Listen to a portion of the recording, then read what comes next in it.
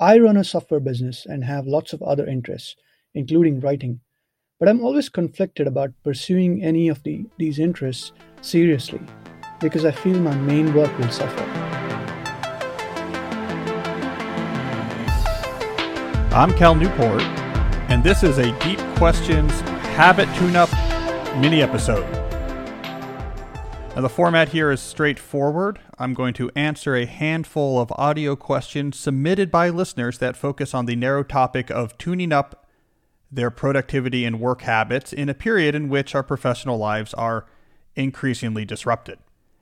If you want to submit your own audio questions for the Habit Tune-Up mini episodes, go to speakpipe.com/Cal Newport. Again, that's speakpipe.com/Cal Newport.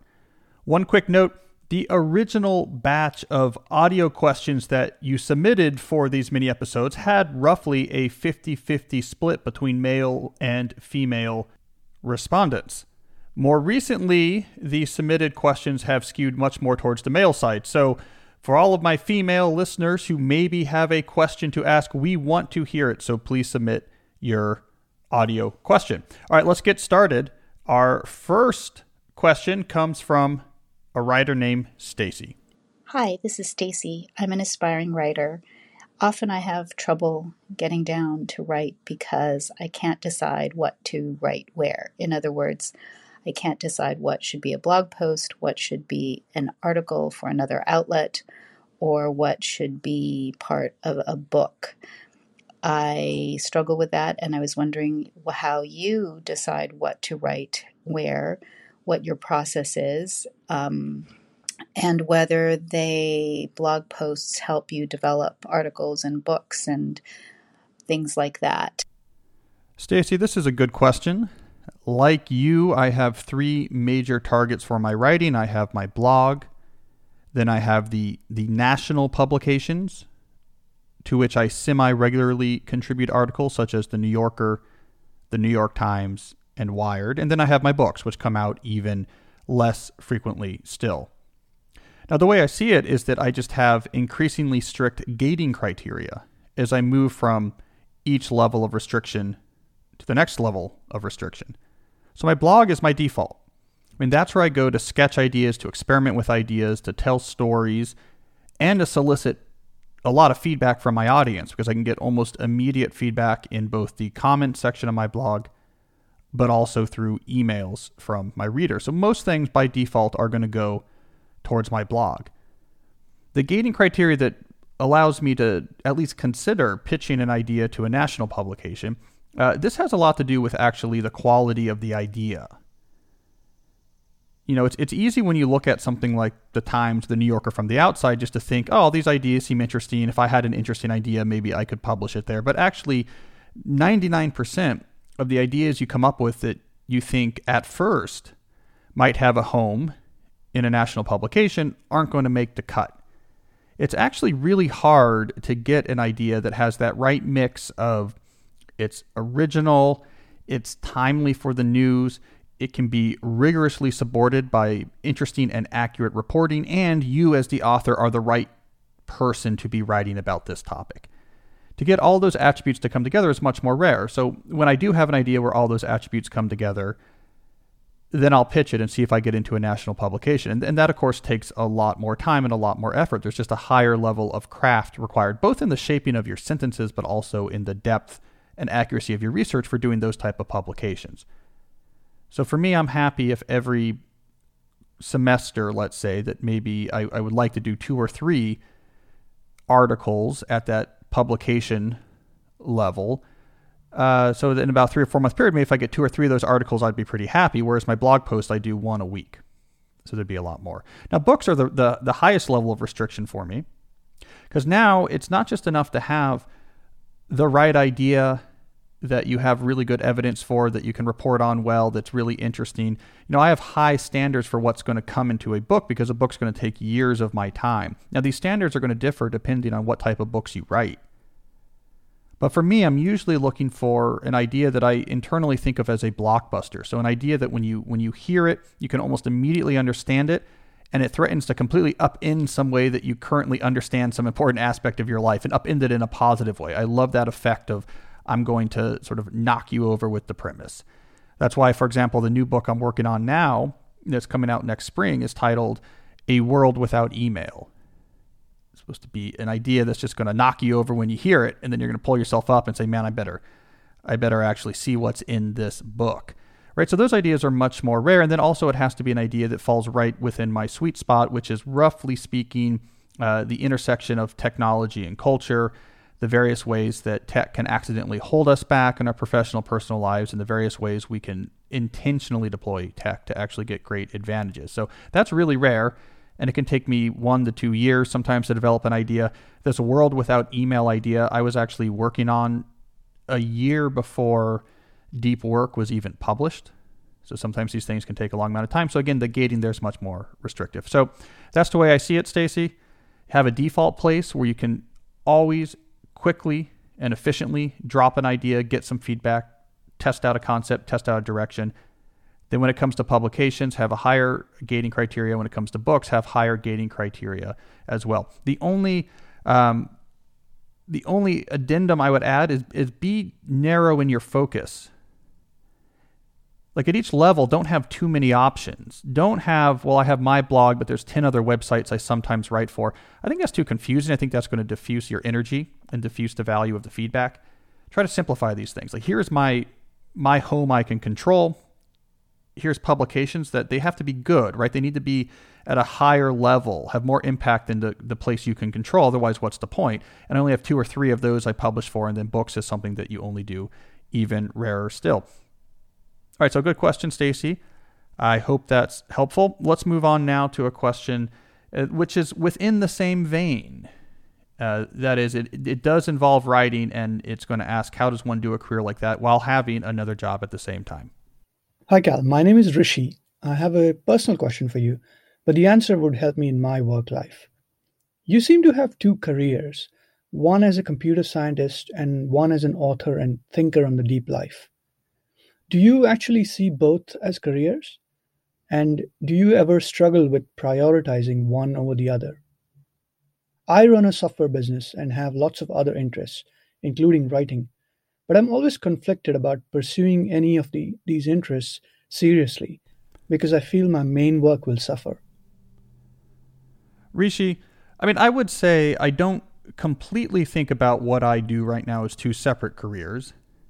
The way I talk about the consilience between my academic career and my writing career is that I'm a computer scientist, so someone who studies the theory behind new technologies, who also writes public-facing books and articles about the intersection of technology and our culture. So not unlike, let's say, Richard Dawkins is a biologist who also spends time writing public-facing books about biology, right? So I put myself in that mold. I think that's more or less accurate. And I think my employer, Georgetown, is happy with that. To say, yeah, we have a computer scientist who also writes about tech for broader audiences. But that caveat aside, I will say, Rishi, that it's really hard. And what I do is really hard. I work really hard, and I'm really organized, and I have to be really organized to make this work. But I do not have what I would call a relaxed professional life. It is. I'm writing books. I'm writing magazine articles. I'm doing blog posting and podcasting. I have to fit this in the time outside of my normal time in which I'm doing my sort of normal academic duties. This last, let's say, 6 months. Think about this. I'm a professor. I'm running the graduate program in our department, which is not the easiest thing to do during COVID, because that creates a lot of issues, a lot of fires to put out, especially when your program manager leaves at the beginning of it. So now you have more work than normal and the extra COVID work. During this time, I'm polishing the manuscript for my new book that's coming out in March. I wrote a big, long form New Yorker piece and a Wired piece during this period. started up this podcast, still have the blogging going on. I have a planner I'm launching in November. We're working on an online course with Scott Young, more about that soon. In other words, like I had to get after it, and it was hard. And there's just, I don't know, I have to work hard. I have to fill every hours, and sometimes it is exhausting. So I don't want to sugarcoat it. It is really hard. So Rishi, take it seriously if you're thinking about casually adding a second career. It's not something that I'm going to tell you is not going to be a problem. Go for it. That being said, you mentioned writing in particular, and I'll say here's the nice thing about writing as a potential second career.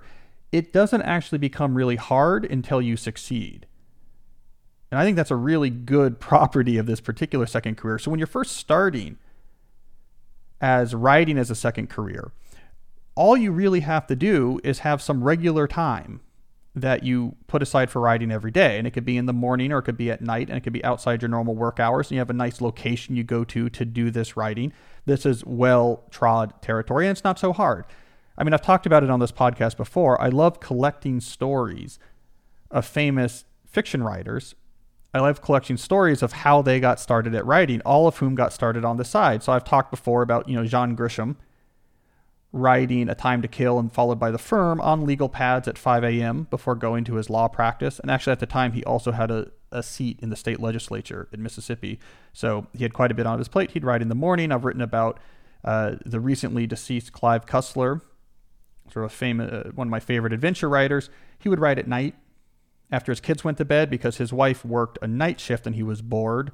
Michael Crichton famously would write wherever he could while a medical resident, including on the shuttle buses back and forth to the hospital and in the break rooms where the residents try to get some sleep. And so this is a well-trod path. I mean, you can just find some time you can write. If it goes well, okay, then things get more difficult. Right? So when now you have to produce the book on deadline, when now you have to do the interviews, when now, like I've faced, you have to get back and forth across the country to do media appearances without missing classes. That's where spring breaks go for me. Where are you? Well, okay, I have a week off from classes. Great. Let me go out to California and do a West Coast swing, on my publicity tour. When you have to deal with things like your normal relationship with the faculty in your department, when you also have like CBS's camera team there because CBS This Morning is doing an interview on campus and wants to show you walking through your hallways, and this is disruptive to everyone else. I mean, once you succeed, then it becomes your demands get a lot higher and juggling it becomes more difficult. But I love that property that you don't have to make that sacrifice until there's something worth making that sacrifice for. So I don't mean, Rishi, to turn this into a venting session about the difficulties of running two careers at the same time. I will just summarize it this way. If you want to write while also having a career as a software developer, the first thing to do is to write. 2 hours a day, you can find that time. It won't be that disruptive. No one will really care. If you succeed, things will get more difficult, but hey, that is a good reason for difficulty, and you can cross that bridge when you get there. So thanks for that question. All right, let's move on to one more here. Hi, my name's Hannah and I live in the UK and I work full-time as a personal assistant. I know some of the tips you advise is to tell people to turn off their inbox, turn off distractions, etc. Though being a personal assistant, I don't have luxury to do that, as my job is to really monitor emails and just deal with chaos. Have you got any tips to help me with being more productive, please? Thank you. Hannah, I have a few pieces of advice for someone like you who is in a support position. So the first thing I would offer is that if you can tackle things sequentially, you will end up getting a lot more done and you'll feel a lot less burnt out. So what I mean by sequentially is take the current thing you're working on and work on it until you get to a natural breaking point with no distractions. So in other words, let's say, okay, I have a message here that's saying, can you book me whatever, a flight? I'm going to work on getting what I need, the information I need, and booking that flight and getting you the information until I'm done doing that. And while I'm working on this one task, I'm not going to check other emails and I'm not going to look at Slack. Right? So you go sequential. Okay, now what's the next thing? Oh, maybe this next thing is too big for me to do at once, but I'm going to work on it until a natural breaking point. Until I get to that natural breaking point, no email, no Slack. Now, these sessions might be small. It might take you 15 minutes to book the ticket. But still, you do that 15 minutes with no distractions. Then you say, what's next? Okay, the best next thing for me to do is to work on this big project. Let me make a half hour of progress researching this, write down what I found without looking at any other things. Now I'm done. Let me look up and say, what's next? So in support roles, when you tackle things one by one without trying to change your context within each task, it's much less overwhelming to your sort of cognitive environment, and you get things done faster. So that's my first piece of advice. This notion of distractions being bad applies as well to logistical tasks as it does to the type of rarefied, cognitively demanding, high-skilled tasks like computer programming that I talk about more frequently in books like Deep Work. My second piece of advice is you need to get the information that's coming at you, the request, the obligation, the task. You need to get them out of your inbox and out of Slack and into a better system where you can A, organize them, B, easily keep track of their status, and C, append them with relevant information. Inbox is a terrible information management system. Slack is a terrible information management system. You need to move what's on your plate into a more organized plate. We tend to underestimate, especially in support roles, the amount of cognitive overhead that's required when we're not using these systems, because somewhere we have to keep track of what's urgent, what's not, what do I need to get back to, what do I already know about this. That information has to exist somewhere. And if you just have a messy inbox, that information is existing in your brain and it's taking up room, it's causing stress, it's causing interference with other types of cognitive activities, and in general, making you less happy and worse at your job. So to succeed in a support role, you have to have some sort of internal system to take this stuff out of the generic communication channels and into the much more structured world. One place within the larger umbrella of support where they do this really well is IT support. There they use ticketing systems. So the whole point of ticketing systems is when a request comes in, when I send a request that I can't get Microsoft Word to work or something like this, it gets turned into a ticket in a ticketing system where it is categorized by keywords. Its status is really clear. IT support professionals working at the university look at all the incoming tickets, choose one that they're well suited to work on. They work on it. They update the ticket in the system with notes. They update its status. And then when they're done, they can move on to the next thing. The system will even send automatic updates to me via email to let me know that, hey, someone's working on it. Here's the status. All the overhead of keeping track of what is this thing, what do we know about it, what's its status, who is working on it, have we told the originator of this request where we are, all of that is taken out of the personal cognitive space of the IT support professionals and put into the system itself. It relieves a lot of cognitive resources. Ticketing systems were a revolution in IT productivity.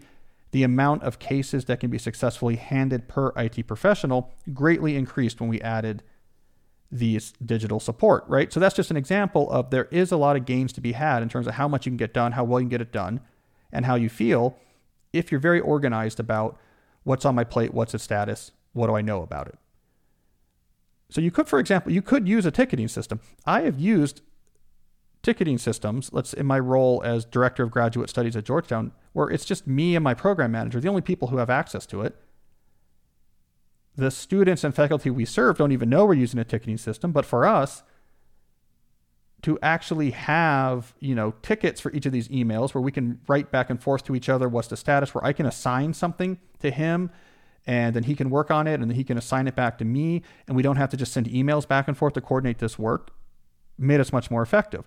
But if you don't want to use an actual ticketing system, something as simple as a Trello board. I talk about this a lot, but you can just have columns on your Trello board for different types of work or different work statuses. You can have cards for each of these tasks.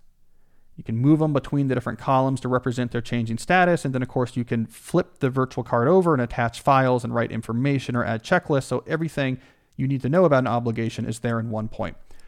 So that's crucial, Hannah. Get things out of your inbox into a much better system. The final thing I would say is, to the extent possible, you want to introduce efficient workflows for regularly occurring tasks.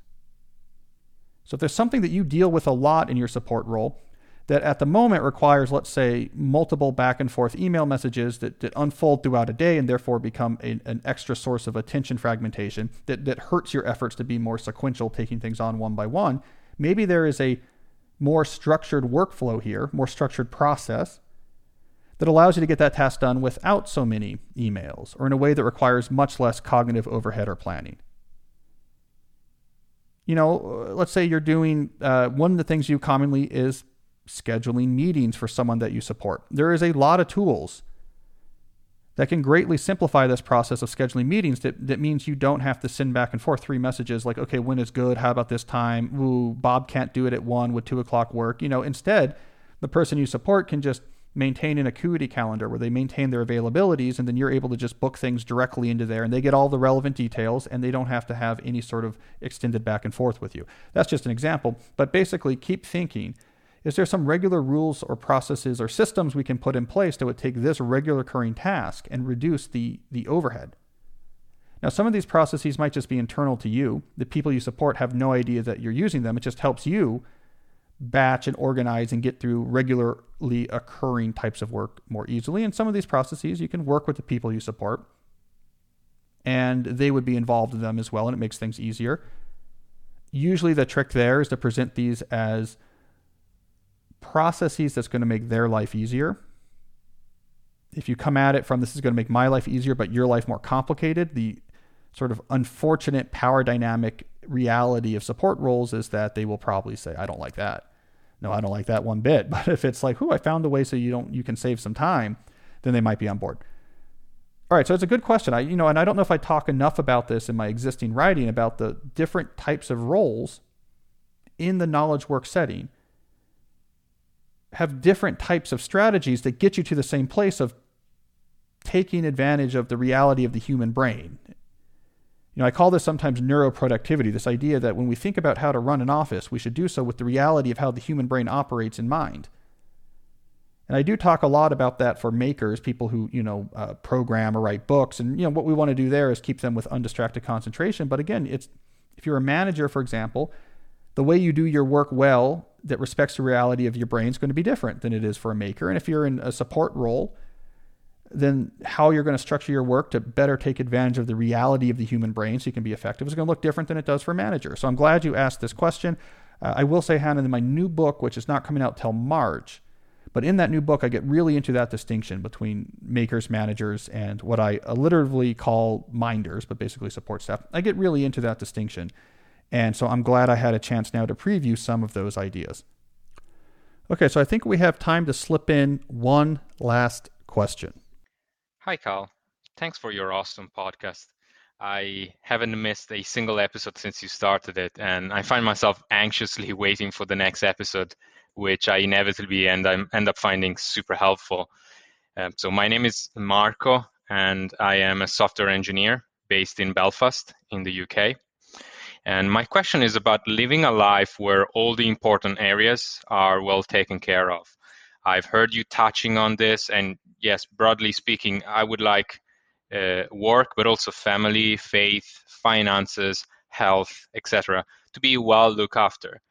Now, I find that if I'm having a particularly busy time at work, the other areas tend to fall behind. And similarly, if we are under pressure financially, it's hard to be focused at work. You get the point. So what's a good system or approach that I can use to systematically, daily or weekly or whatever the case, make sure that every area of my life is healthy and well taken care of?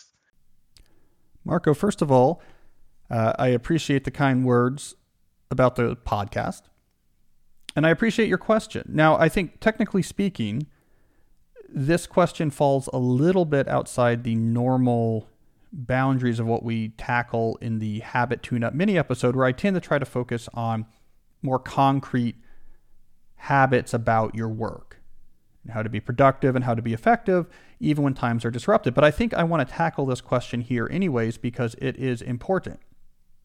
If you feel like your focus on your career is going to diminish other aspects of your life that are very important, then it's going to be hard for you to sustain focus on your career. It's going to be hard for you to care about tuning up your habits if you worry that the impact itself is going to be broadly negative. So I think we should tackle this broader issue. Now, the way you talk about things is pretty congruent with the way I talk about what I call the deep life. In my normal Deep Question full-length podcast and on my blog, we talk about this topic often. And like you, I tend to break down life into different areas, and then you have multiple areas that are important, and the deep life requires that in each of those different areas, you focus on what are the big swings, what are the commitments that are going to give me really big returns, and then be very wary about the distractions in each of those areas that could keep you away from the things that matter. So you have your work life, but you also have your family life and community, you have your health, you have your philosophical or theological life, etc. So how do you keep all of these healthy? Well, I would say there are seasons for sure. There are seasons of life where certain buckets are going to get more focused than others, and I think that's okay. Certainly for me, for example, during this past spring, when the COVID lockdowns came in, and there was a lot of economic uncertainty, when the university where I work was like, hey, we're going to start cutting your benefits, and we can't guarantee that we're not going to start cutting your salary, and we're probably going to have to let people go as well. When the publishing industry, the other place where I make money, early on in this lockdown was saying, we don't know how this is going to shake out. We don't know what's going to happen here. And if we're going to be able to keep buying books at the rate or prices that we've been buying books, if people are going to still purchase our titles at the rate or quantities at which they've been purchasing titles. When all that uncertainty was happening, my focus definitely turned towards craft. I entered hustle mode, and I've been in hustle mode since then. I definitely took on the hunter's gotta hunt mentality of, okay, we're going to diversify, we're going to grow, we're not going to be beholden to any one institution or source of income for our family survival. We need options, we need flexibility. And so that sort of what I call craft bucket in the various deep life buckets I care about got a lot of emphasis. That would be very different than, let's say, a couple years ago. I was newly tenured. I didn't have a new book imminently coming out, and I had just had my third child. I think I was even on leave at that time. I mean, look, that would have been a very different time, obviously. That's a season of my life in which the focus on family was going to be obviously receiving the most energy, right? So there's different seasons, and I think that's fine. But you're right to point out that you don't want to allow this sort of seasonal focus to take other aspects of your life you care about and move the attention there down to zero, or to lead you to backtrack. You don't want a season where you're focused a lot on, let's say, your health to be a season in which you take steps backwards on your finances. Or a season where you have to really get after it with your career. You don't want your faith or theological life to diminish and no longer be a source of resilience and comfort for hard things that come ahead. So how do we balance these two competing goals? Well, the advice I've been giving recently is that what you want to have in each of these buckets is some sort of keystone activity that you do daily, preferably. I mean, it could be weekly, but I think daily is easier. And that you track, and you track it in a notebook, and at the end of each day, it takes you 90 seconds. It's the last thing you do at each day is you write down in the notebook little metrics. Did I do this? Did I do this? Did I do this? And these should be keystone activities that basically keep you at a baseline of intention in each of the areas that's important to you. They should be things that basically you train yourself to just do, and you feel really bad if you miss them, so you just do them. And it's important that you track them, because knowing that you're going to write down in that notebook in black and white whether or not you did that activity is in itself a great inducer to activity. Now, these don't have to be particularly time consuming. They don't have to be enough on their own to prop up each bucket of your life to a really high level, but it's enough to make sure that you're giving intention and respect to all the areas of your life, at least at a baseline, and that you're signaling to yourself that in each of these areas of my life, it's something I take seriously, I'm willing to sacrifice for, I'm willing to make commitments towards. So then against this baseline, you can then focus in different seasons of your life on different aspects of your life with more intensity. So you're doing the baseline at work, you're doing the baseline with family, you're doing the baseline with health, and then maybe during a certain summer, you add a lot of extra attention to health, right? I'm in really good shape this summer. Or during another period, I'm going to put a lot of extra attention to growing my business. But the baseline stay there, steady drumbeat. So I have things like this. I mean, I don't want to go into too much specific detail, but like in health, there's just certain foundational things I do every day. I write them in my notebook. In my career life, like right now, I have this very foundational, I call it the 3+2 rule. 3 hours of deep work every day, read 2 chapters of something outside of that work. And right now I have the extra caveat that at least one of those 3 hours has to be on computer science research.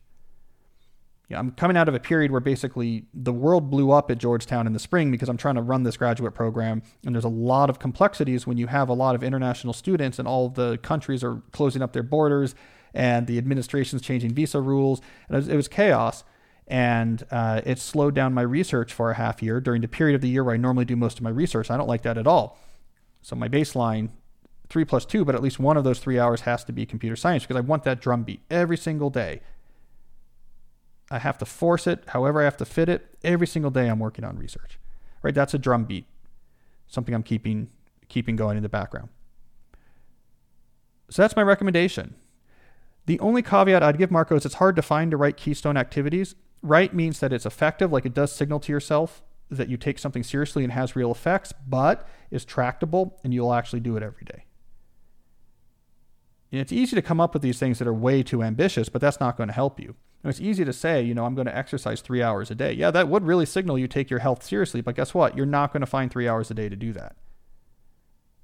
And if it's not tractable, then it's going to go away. So you got to find that balance. It's an important activity.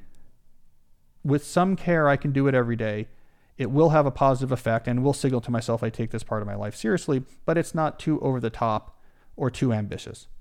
So experiment. It might take you a couple months before you have the right activity in each of your buckets, but I can tell you it makes a really big difference. And again, you have to track it. You have to write it down. I use a large format lined Moleskine notebook. Actually, I'm using now, there's a yearly calendar Moleskine, which I really like. It basically has a 2-page spread for each week. So on the left side, you have Monday, Tuesday, Wednesday, Thursday, Friday, and then the weekends take up one row, and then the right side is a space for notes. So it's not a ton of space for each day, but it's a perfect amount of space for me to fit my metrics. You got to track it. You want to see that record in black and white. I did it today. I did it yesterday. I did it the day before, etc. And just get into that habit. I think this is so important that in the planner, again, something else I haven't talked a lot about, but speaking of hustling and hunters gotta hunt, in November I have a planner being released, a time block planner, and I'll talk more about this as we get closer. But it's a planner that makes it very easy to execute the time blocking strategy that I'm always preaching. I insisted on that planner having a space for every day for tracking exactly these type of metrics, because that's how important I think it is, how foundational it is to living a deep life. Okay, so this question was a little bit far afield, but I'm glad I got a chance to answer it here, Marco. I think it's very important. I think everyone needs to identify, here are the buckets that are important to me in my life. In each of these buckets, I have a keystone activity that I do every day, and I write it down in black and white at the end of each day. If you can get those keystone activities right, you're going to feel a great resilience through hard times, and you are going to resist that sinking sensation of, while my attention was over here, this other part of my life diminished. And then when I ran over there to fix that part where I was focused before begins to diminish, and so on. Foundational, baseline, intentional activity, I think, is absolutely crucial to keeping life consistently deep during inconsistently difficult times.